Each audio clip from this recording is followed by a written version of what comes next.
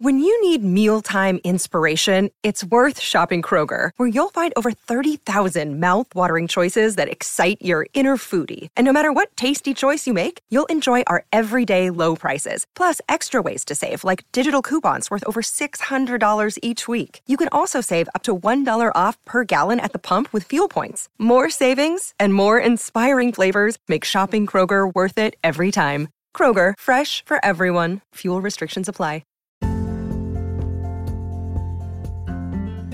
Hey there, welcome to The Tint. I'm your host, Scott Fellman, and it's time for another foray into the world of aquariums from a slightly different perspective.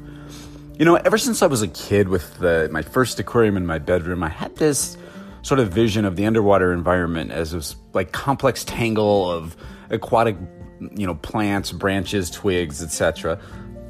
Now, the idea was probably put in my head from something I did or read on Jungle Streams, and the vision never really left me. And curiously, as I look back on some of the memorable tanks and experiences that I've had in aquariums over the years, I couldn't help but think back to all the ones that held a special fascination for me. There was a sort of commonality to them all, and I think it was the complexity of the aquarium's structure. It's something that I continue to play with to this day in some of my most successful aquariums. Factors other than planning, however, were often the catalysts of my earliest learning experiences with this concept.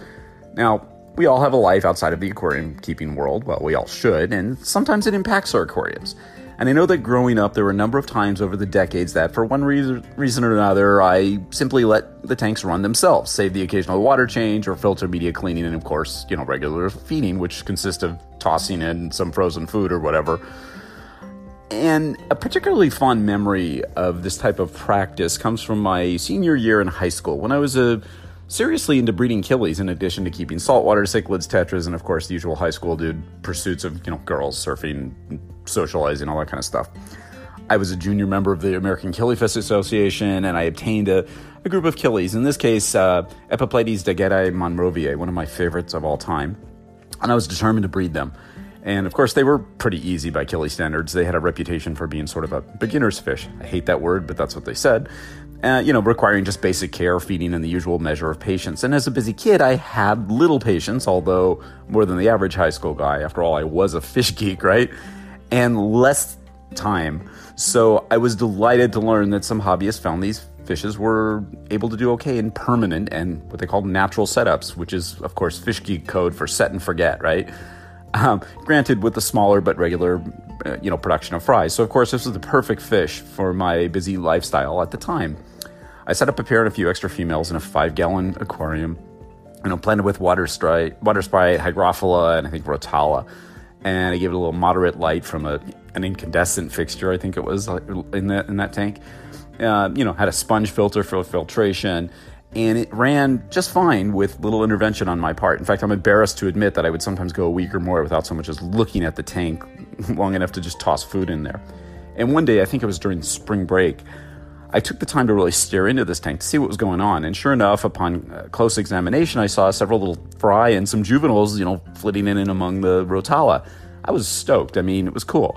Rather than panic and start hatching brine shrimp, I made the very mature and level-headed decision, at least at the time, to just sort of leave them alone, as I'd been doing for months. I resisted that temptation to net them out and, power feed them and otherwise intervene.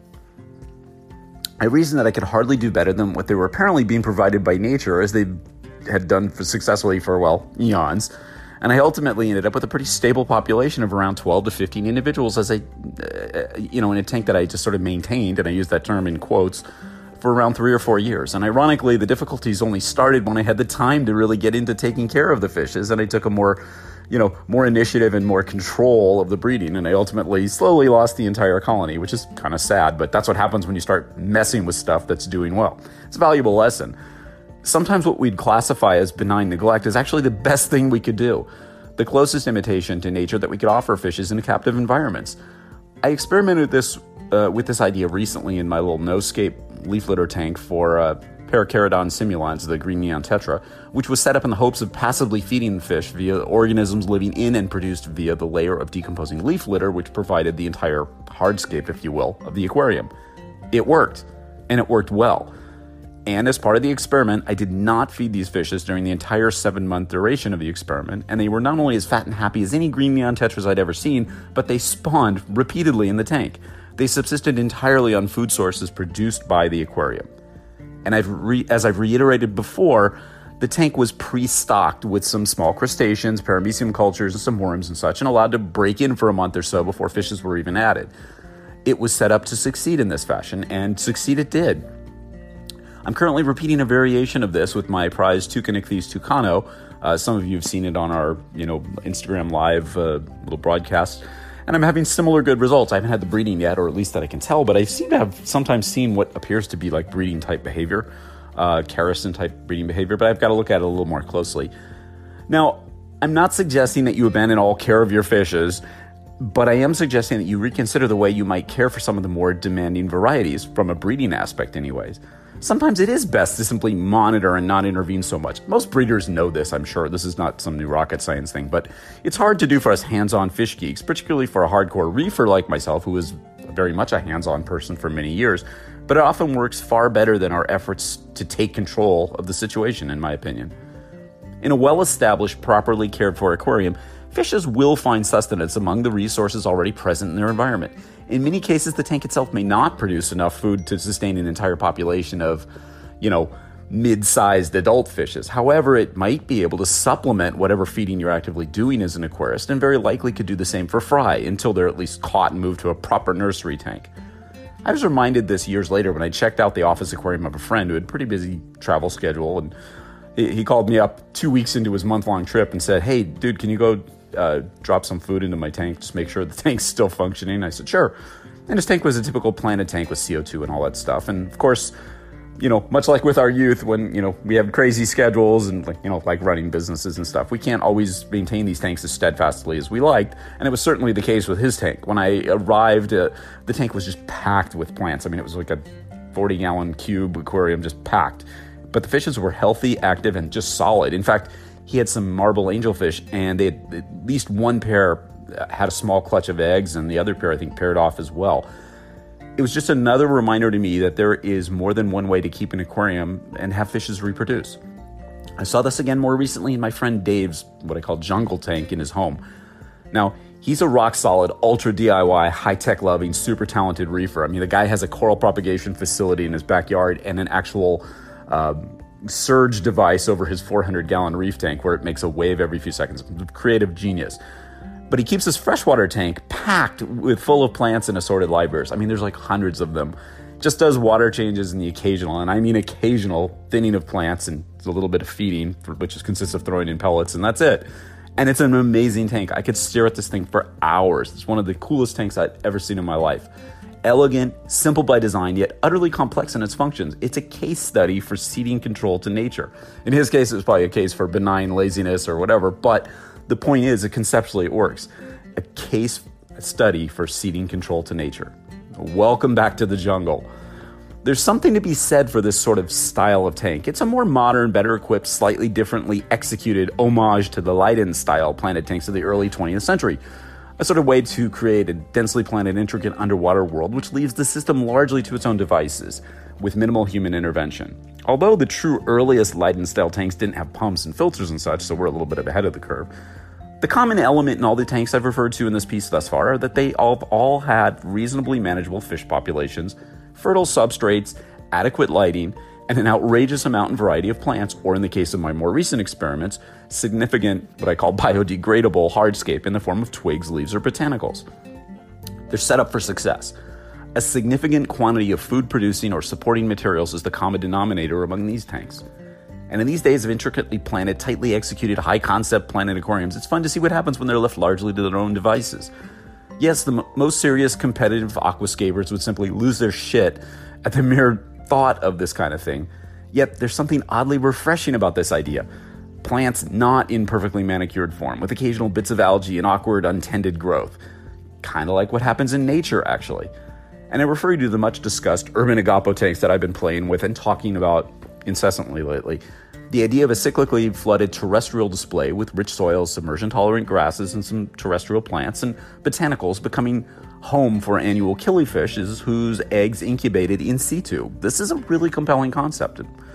The potential for them to serve as a sort of nursery for many types of fishes with this type of tank is there. We're still in the early experimental phases of this concept, and we'll see how it goes, but I think it's pretty encouraging. There's numerous examples of this sort of habitat in nature that we draw upon for inspiration, and each hosts a large population of fishes, insects, and other aquatic organisms existing in a uniquely seasonally controlled habitat. Like so many things in the natural world, there's often more to it than meets the eye upon first glance, like much more.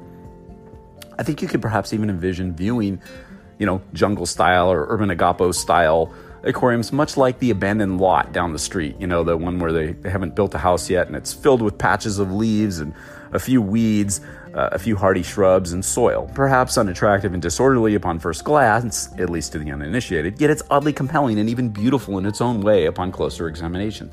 A really unique little microcosm of life.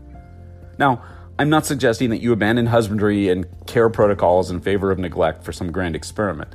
I'm not suggesting that we look at our aquariums as patches of weeds and accept the aesthetics as high concept or anything. However, the term natural does sound more applicable in this case, right? What I am suggesting is that sometimes well thought out, decently maintained closed systems can regulate themselves with a bit of minimal intervention on our part. And this is not some recent discovery. Rather, it harkens back to the literal dawn of, fish keeping. And of course, the science behind it is as old as nature itself. Plants and animals whose needs are, being met will thrive and come to dominate the closed ecosystems for better or for worse, just like in nature.